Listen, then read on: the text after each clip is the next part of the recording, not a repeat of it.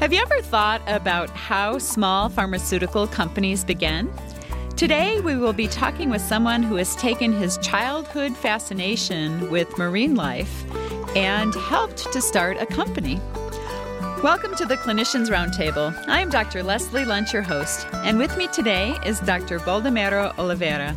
Dr. Oliveira has studied with such luminaries as Norman Davidson at Caltech and I.R. Lehman at Stanford. He is now a distinguished professor of biology at the University of Utah. He has started a pharmaceutical company called Cognetics to continue the development of conopeptide compounds. Welcome to ReachMD. Very happy to be here. This is really such an interesting story, Dr. Oliveira. Can you tell us a little bit about your journey from finding sea snails in the Philippines to starting a new pharmaceutical company? I'd be very happy to.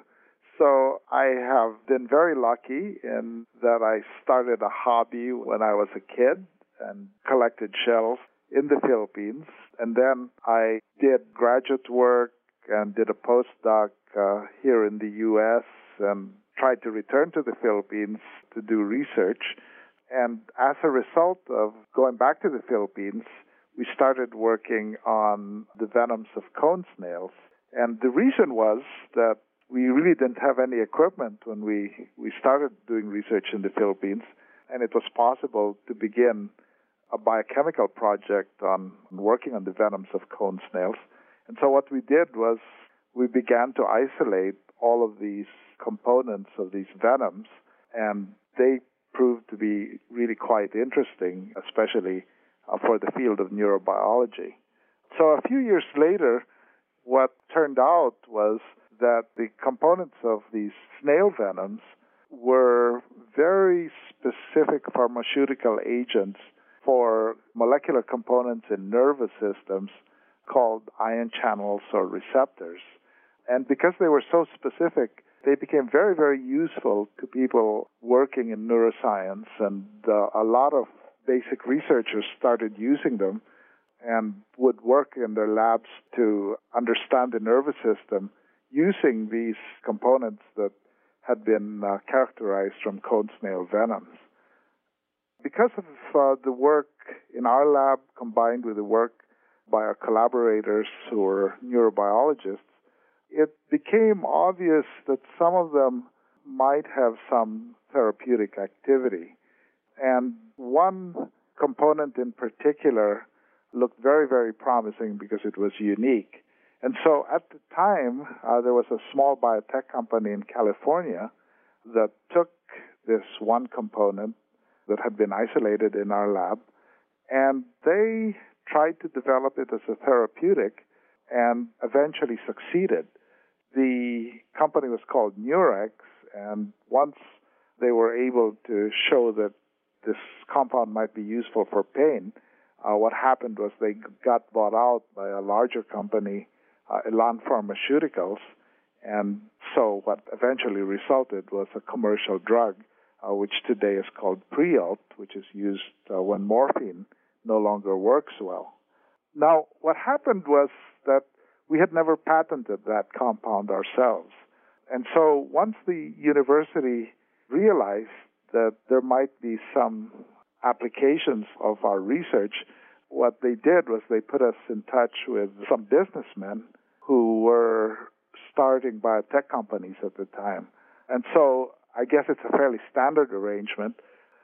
The business group and the scientists get together. So there were 4 of us on the faculty of the University of Utah, and there was a business group that the university introduced us to, and they said, why don't you guys start a biotech company? So that's how Cognetics began. It was actually the University of Utah that initiated our getting together with the businessmen. And so the thinking was there are so many different types of these very specific conopeptides.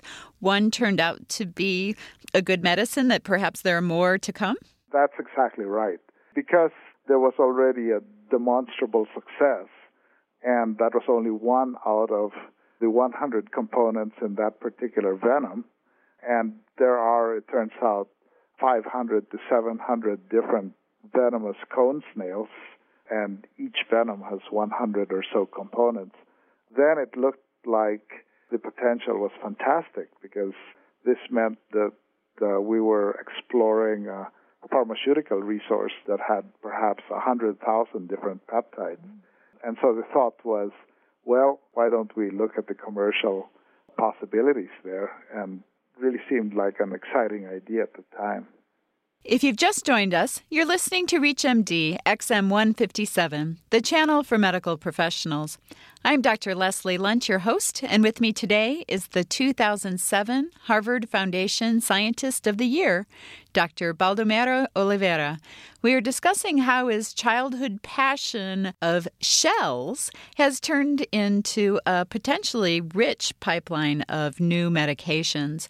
Now, Dr. Oliveira, how was it for you being, really such an eminent scientist now having to deal in the business world? Well, fortunately for us, the business group that the university essentially conjoined us to had a lot of experience in starting biotech companies. So we didn't have to worry too much about either the business details or the legal details, which was very nice. So we really remained academic scientists. We actually just continued doing our research.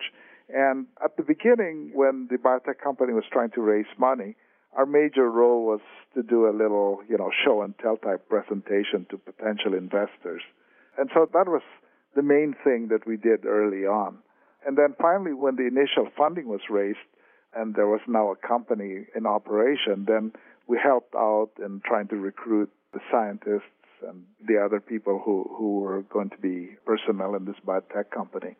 So our druthers were always to remain academic scientists and to leave the business and legal parts of the biotech company to the business guys. So kind of separation of church and state, as it were. Yeah. So what's happening with this company now? Well, it's a lesson in how difficult the biotech world is these days, because when we got started, biotech was very easy to fund, and there were lots of investors who wanted to put their money into the biotechnology industry. But basically, the bubble burst a few years ago, and so now it's very much harder to get financing. And so the company had succeeded in getting a few of these compounds into human clinical trials, and the data looked really very good. But the main problem has been that they were able to get two of the compounds into phase 1 human clinical trials. But after the collapse of sort of venture capital for biotech, it became almost impossible to get financing for bringing a compound from phase 1 to phase 2 clinical trials. So once you're able to show that you have successful phase 2 clinical trials, apparently there are lots of investors who are willing to put the money in, and big pharmaceutical companies are interested in that. But in order to get a compound from phase 1 to phase 2 has really been a challenge to get funding for. And unfortunately, the biotech company that we were involved with got caught in this change in the financial world, and so it just hasn't been able to raise enough capital to be able to continue moving these compounds forward. So I think this part of the industry is really having a hard time right now. So maybe somebody listening out there can write a big check. That would be great. How much money, roughly, would it take to get a compound from phase 1 to phase 2? I would say that to play safe, one probably wants the order of $10 to $20 million for most compounds. And that's for a pain trial, which is relatively cheap. We had another compound that looked really very promising that was useful for myocardial infarctions, and that looked great. I mean, the preclinical data, the animal models all looked great. But there, what's required is to actually show in the clinical trials that you have reduced fatalities during a heart attack.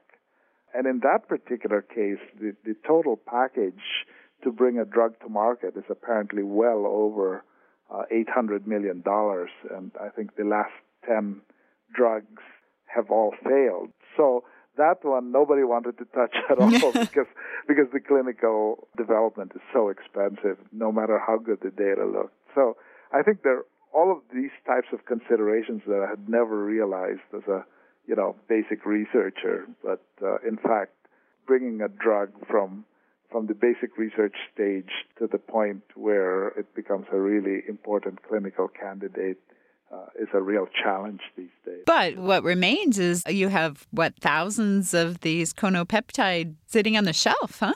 That's correct, yes. And in an increasing number of cases, we have pretty good preclinical data showing that in animal models, at least, that there certainly are therapeutic applications out there.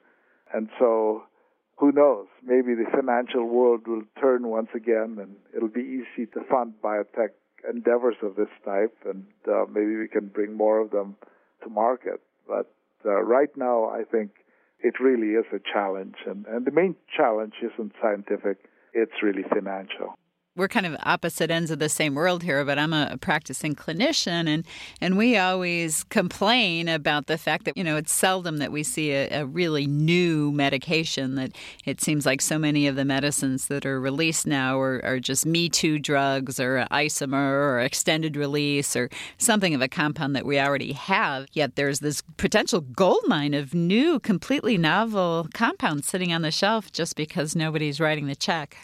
That's right. And just to give you some idea, for pain, the work on Conus peptide so far, not just our work, but a couple of Australian groups as well, has shown, I would say, 5 new mechanisms for which you get analgesic effects in a non-opioid mechanism. And, clinicians always are hoping to be able to relieve pain without having to use opioids, which, of course, have all kinds of side effects that are undesirable.